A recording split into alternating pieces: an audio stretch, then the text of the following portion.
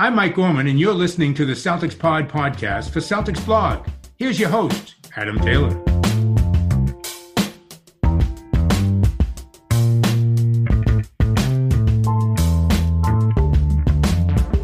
What's up, guys? Happy Friday. We're continuing with the media exit interviews today, and I'm joined by Mr. Jay King, the kid from The Athletic. How you doing today, Jay?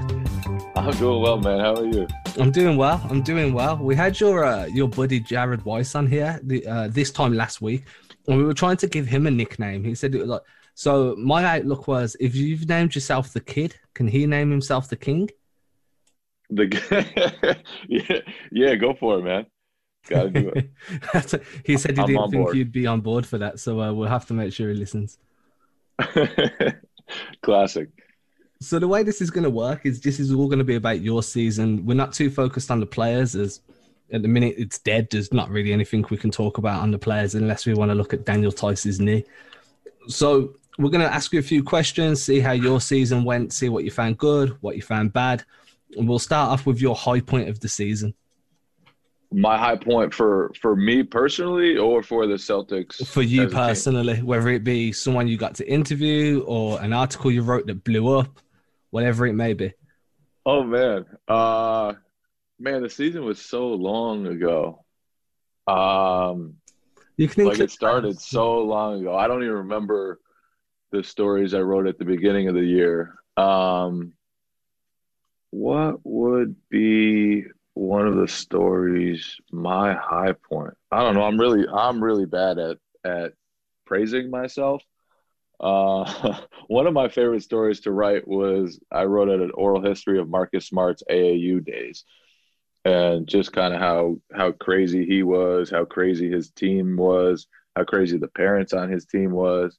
And that was a lot of fun for me, just because I played AAU basketball too, and the stories from AAU basketball, it kind of took me back to when I was a kid, and some of my best friends still to this day are from that team. So I really enjoyed writing that story. That might have been the high point for me, just because it kind of brought me back to my days as a player. I think I remember this article. Is that where you had it? Was it his teammate, one of his friends from the AAU team, was kind of feeding you info on what he was like and how their rivalry went? Was it a teammate or a coach? Yeah, it was. So I spoke to a lot of players that he played with in AAU, and what was different about his team, well, one of the things that was different about his team was a lot of them played together from the time they were in third grade. And then they grew into, obviously, Marcus Smart became one of the top recruits in the country, but Phil Forte, one of his teammates, went on to Oklahoma, start, I think, 4 years at Oklahoma State. He played with Marcus Smart there. They had Isaiah Austin, who was a second-round draft pick, I believe, in the NBA, who went to Baylor. They had a number of other guys who had productive college careers, and they all started together when they were like 8 years old. And so they just became really tight friends, but they were also just nuts. Like parents would get into fights with other parents on the same team. Players are just kind of clash with each other, but they always loved each other at the end of the day. So I thought it was interesting to see kind of where Marcus Smart came from, what kind of team environment he grew up in. And I think it probably explains a lot about Marcus Smart. It's crazy how that article was so long ago, and the minute you start talking about it, I remember reading that when it first dropped. That was actually, It was a fun read as well. Marcus Thank Smart's you. Appreciate that. He's had a very up and down season. I know some fans are calling for his head at this point. Some fans want him. I'm not saying which side of the fence I lean on. So moving on, we're going to look at what your most difficult point of the year was. What was it? Somebody you met that was cussing you out? Did you ask the wrong question to the wrong guy? We're not going to touch that Brad Stevens moment just yet, so that one can't be used. Okay, cool. I think just the entire kind of like having to adapt to covering a team from afar was really tough, because normally you're there at practice every day.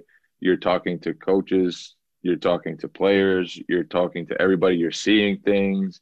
You are with the team and you can get a feel of what's going on when you're not there every day. And I didn't realize just how important that was until it got taken away. And so covering a team on Zoom conference calls was just really weird, and trying to find decent ideas, trying to find ideas that are unique that nobody else would have. It was really tough at times. And obviously that was far from the most important thing in the last few months. And it was incredible what the NBA did with the bubble. And there were very good reasons why they wanted to limit the media inside the bubble and have all of it on Zoom calls. I think they did the best with the situation that was presented. But at the same time, like, trying to learn how to cover a team on Zoom calls was just a new experience. And I think it really tested all of our creativity, and probably a lot of times I struggle with that. Every member of the media I spoke to in the last 10 days or so doing these exit interviews have all said the exact same thing. It was the Zoom calls, the being distant from the team itself, that lack of creativity. Next question, this one's going to throw you. If you've struggled with the first two, this one's going to throw you a little bit. What would be your biggest area of growth over the off season? So players are working on their jump shots, they're working on them step backs. What are you looking to improve on and get some extra reps in? I think you're always just trying to expand the creativity. This is actually a lot easier question than the other ones. Just expand your creativity. Like, I always read everybody else's stories, not just because I want to know what's going on with the Celtics, with everybody else and every other team in the NBA, but also just to get ideas. And I think writers in a lot of ways are like coaches. Coaches are always stealing plays, stealing strategies, stealing ideas from each other. And so I think we're always looking to kind of not steal from other people, but anytime you can get an idea of how a person approached a story or how they approached, cultivating sources, things like that, I think all of that is something I continue to try to work on. And like, there's a lot. There's a long list of things I need to get better at as a writer and reporter. That would take a lot longer than a 45-minute podcast. But yeah, I mean, we're just kind of always working at getting better. And I think hopefully we'll be able to be allowed to see some practices, see some games, things like that. But if not, then I need to do a better job of kind of handling the lack of access and still finding decent story ideas. Yeah, a lot of writing in general comes down to the amount you read, right? Like, I'm doing a degree at the moment in creative writing, and they're punishing me for not reading enough. Like, you need to read every day. You need to read then copy people's cadence, find out the way they're structuring things, see if you can mirror that. That stuff just it's necessary, right? It's the only way that you can kind of build on what you've already got in place. And players do it too. You'll see guys, they grew up watching Kobe, they added in that little turnaround jumper he had, or the little post moves that he did, and then you watch guys that grew up on T-Mac. So everybody you have to learn from somewhere. So, okay, so now you said there's a long list of things that you need to work on. When we're looking at the thing you find hardest, what type of article do you try and steer clear from? Is it film breakdowns? Is it narrative stuff where a lot of it's conjecture? Which one are you just like, I'm not touching that with a 10-foot barge pole? See, I like the challenge of trying to do it all. I think that's kind of what the writers I admire do. Like, they know the film breakdown. They know how to break down the game. They know how to evaluate it. But they also can, write a story about somebody's, personal problems or issues, and kind of dig into stuff like that too. So I think, I mean, I wouldn't say I shy away from any of that stuff. Hopefully I try to take on the challenge of doing all those things. But yeah, that's the fun stuff, is that you never know what's coming next, I guess, with sports writing, and especially when you're able to interview guys. One of my other, I wouldn't call it a favorite story, But one of the stories that kind of stands out to me as I look back at the season was a story about Jaylen Brown that I wrote. And I actually started off the story, I was going to write about like his improvements as a player. And I think I wanted to talk about his left hand finishing or something, like some stupid basketball thing. And then he just kind of started talking about how mentally, like, he dealt with a lot of anxiety and stuff like that last year during the 2018-19 season. And it just kind of morphed into a totally different story than I anticipated. And so that's the fun part of the job is kind of getting to speak with guys and find out that sometimes, you know, you don't know anything about what's going on until you're lucky enough that one of the guys lets you in on it. And so I always appreciate moments like that, stuff like that. Those sort of articles are important as well because they let everybody know that these guys are human. They're not just these robots that you watch on the screen for a few hours a day. Yeah, exactly. And I think it's cool that he was willing to share it. I think it's cool that he wanted to talk about it. And I think it's cool that he kind of overcame some of that stuff and grew from it, because honestly, that the pressure on that team, the scrutiny on that team was just enormous. And it was a tough experience for everybody, but I think he grew from it. I think Jason Tatum grew from it. I think Brad Stevens grew from it. I think a lot of the guys that stayed on the team kind of learned from that experience, and it'll help them later in their careers. Talking about interviewing players and speaking to these guys in practice and stuff, when I spoke with John, your good buddy John, that you seem to like going back and forth with on Twitter, which amuses me no end, he was telling me about a time at the start of the season where he got introduced to Carson Edwards, like, John's got a few questions for you, and Carson kind of rolled his eyes like, oh, God, I've got to speak to John. Have you had any of them moments with any guys this year where they've visibly just not wanted to speak to you? I don't think so this year. In the past, yeah, that's definitely happened. I can remember one time with Marcus Morris. Marcus Morris is like super honest about stuff and kind of gave it to you straight. So he was one of my favorite players on that team to talk to, because he would give you like the reality of what was going on rather than, you know, cliches, stuff like that. So I liked talking to him. I often requested interviews with him because of that. And one day, one day, I requested an interview with him again, and so the PR guy walked me over to Marcus, and he's like, you got to talk to me every day, huh? And I was like, yeah, man. Like, and he was just joking around. He wasn't being totally serious, but he recognized that I enjoyed going to him because, you know, like he really was a straight shooter, but he liked to give me that. I went to him for so many interviews. Yeah, Marcus Morris is the last guy on the team outside of Marcus Smart that you want annoyed at you in the locker room as well. Yeah, but Marcus Smart's great with the media too. Like he's been unbelievable to us. So I appreciate what he is. I don't think he really gets too mad at media members. He's been really, really kind to a lot of us. So this season, kind of transitioning a little bit, this season's been a little bit of a highlight reel for you. You've had some really funny moments. We've got the McDonald's moment. Yep. That one was interesting. We've got the Brad Stevens moment. Yeah.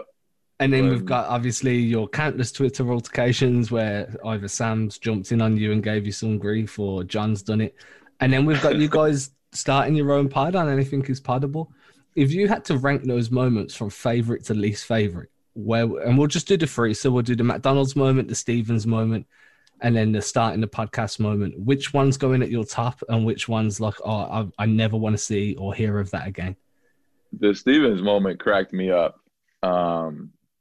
Just because at the time that I said on a Zoom call, I had no clue that everyone else could hear me. It wasn't until after the Zoom call had ended that I got a call from one of the Celtics PR guys, and he's like, Jay, we can hear you. And so I just thought it was the funniest thing, and the way Brad reacted to it was hysterical. So I enjoyed that one quite a bit. You said creating anything is possible, right? Yeah, yeah. Which I'm assuming was tough in some ways and fun in others. Yeah, that was really hard because obviously, like before that, we were with Locked On Celtics with Corrales, and I thought the three of us had a really, really good thing going. Like, I appreciate Corrales quite a bit as a friend, and when we were, podcast co-hosts. But the Athletic came to me, and they wanted me to kind of bring the podcast over to the Athletic, and for me it made sense. For Packard it made sense, but for John, because he had other shows on the Locked On network, it just didn't make sense for him to do that.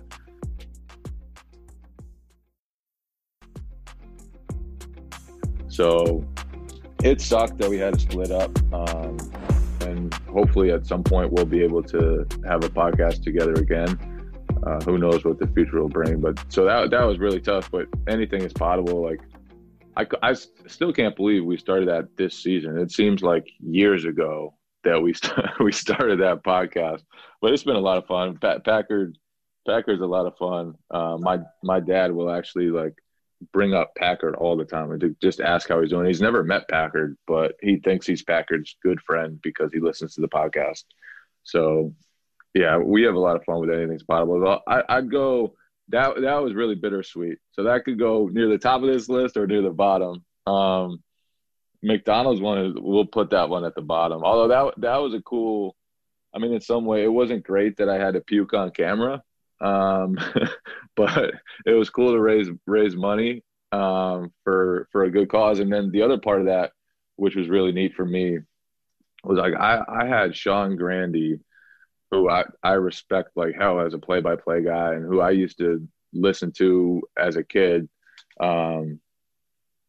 like call Celtics games. I had him literally do play-by-play of me puking. And so in a weird way, that was a cool moment for me, because he's someone I've respected for a long time. Someone, like I said, I grew up listening. I always give him that he's really old because I was a child listening to him call games. But when I took a step back from that, I was like, man, this is a really, really cool thing that he wanted to be a part of it, to help with charity, and just that like this guy that I've admired for a long time would want to do that. That was awesome for me. But the puking part, obviously, I could have done without that. And yeah, what was the? That was a bunch of food, man. Yeah, it was a lot of food. What was the calorie count? Do you remember what the calorie count was? It was something ridiculous. I didn't look at the calorie count. I'm sure it was several thousand. By the end, it just tasted so bad, man. It was just so gross. Because you was on a good pace to begin with. Like, it looked like you were going to make it light work, and then all of a sudden, everything just went bad. I really thought I was going to be able to do that. When I was younger, like I can eat anything, right? I could eat. I'll sit down and order a full pizza and eat the whole thing. Like, it's like I eat a lot, but that was too much. Too much for me. What was the other one you had? No, I just stuck with those three because the other one was just you guys giving each other trash on Twitter. Yeah, obviously, I love igniting fake Twitter beefs with my friends.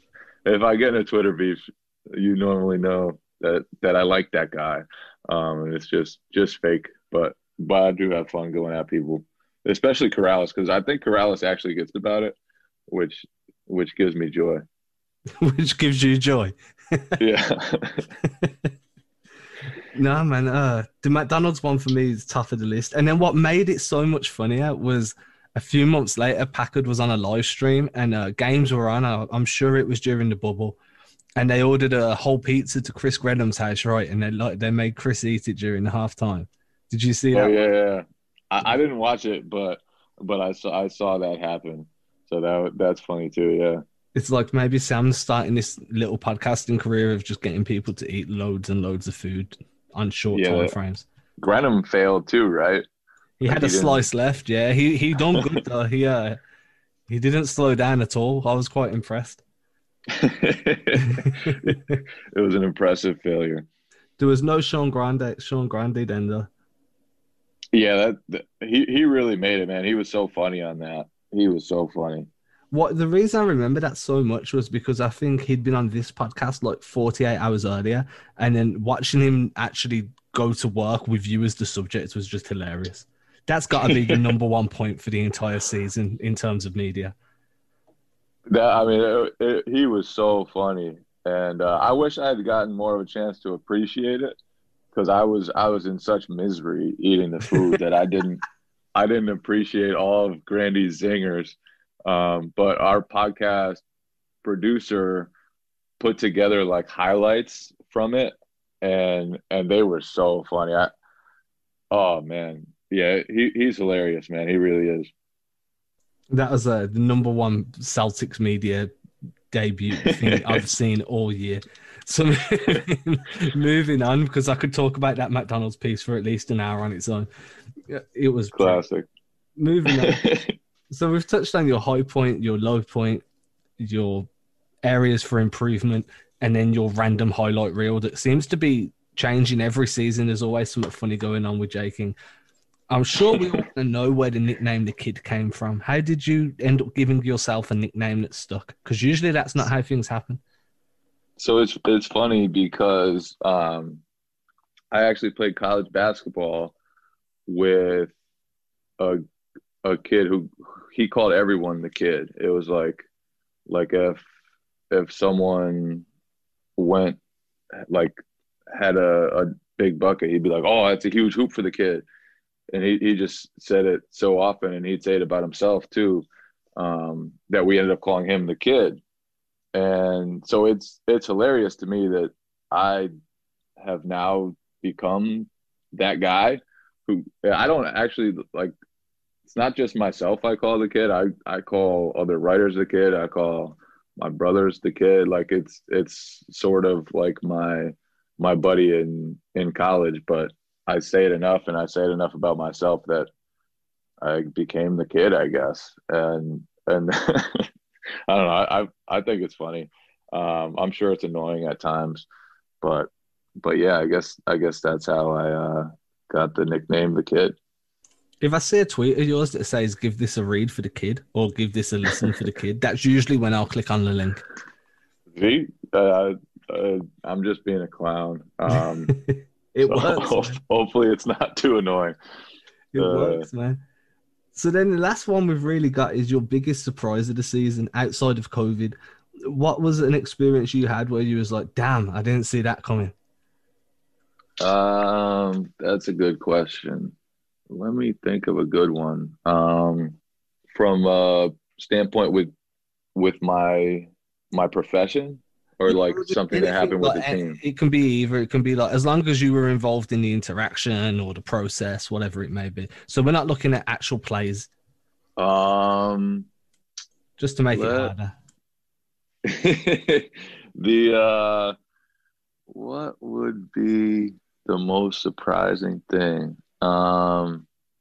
I don't know. That's a good question. I'm not sure.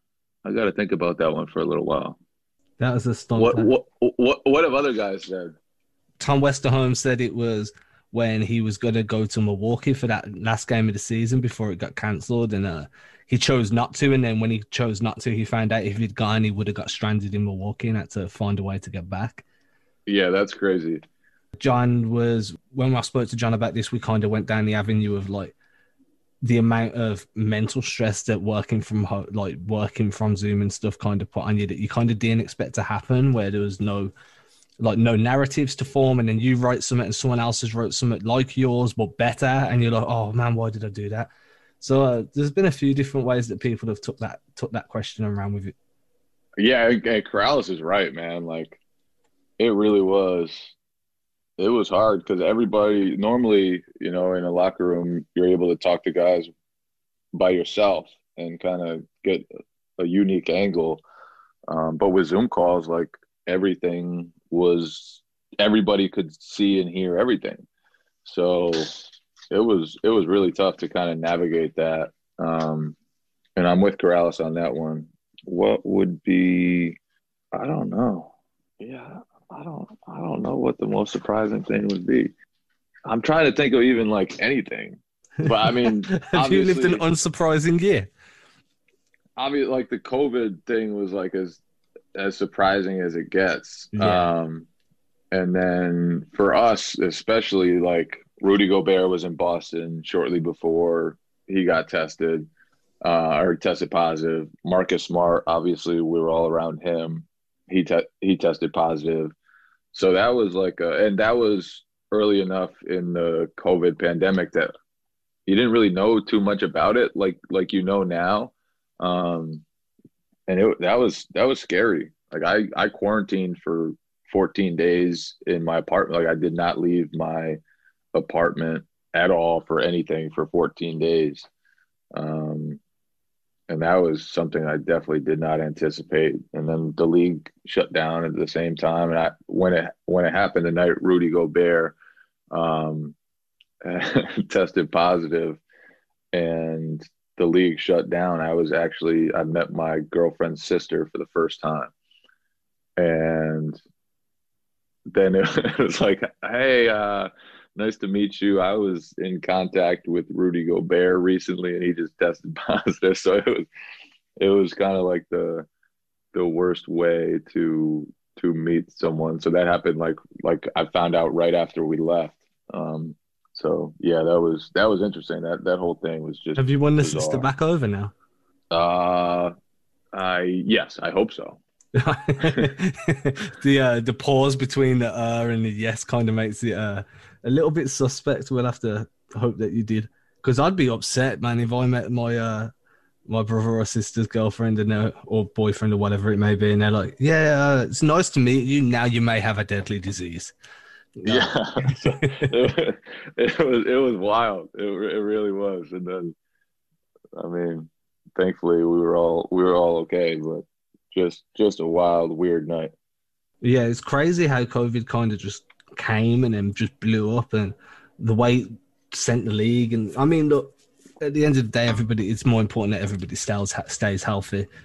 How much are you leaving the house now? Because at the moment I'm leaving for groceries and that's it. So I leave once a week.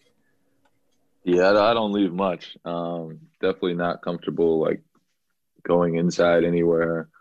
I've eaten at restaurants outside, but that's like the furthest I'm willing to go. Most of the time, I'm just kind of at home, not doing much. Playing 2K. Yeah, 2K. I've watched every show in the history of shows. Ride the Peloton, trying to get back in shape a little bit. So that wraps us up. I mean, I want to know where you are at this point. You playing my career, or you playing my team? Yeah, so I played like early in quarantine. I played a little bit. I haven't been playing much since. It's funny, like that was probably the first time I played video games in years, just because I've been too busy for it. But when like the early days of the NBA shutdown, I couldn't go anywhere. Literally was just in my apartment, and I was like, you know what, 2K sounds pretty good. And I built a team with my team was loaded. It was Zion, Kawhi Leonard, Chris Middleton, Buddy Hield. Who else did I have? I don't know. We were loaded. We won a lot of games, but I haven't played in a little while.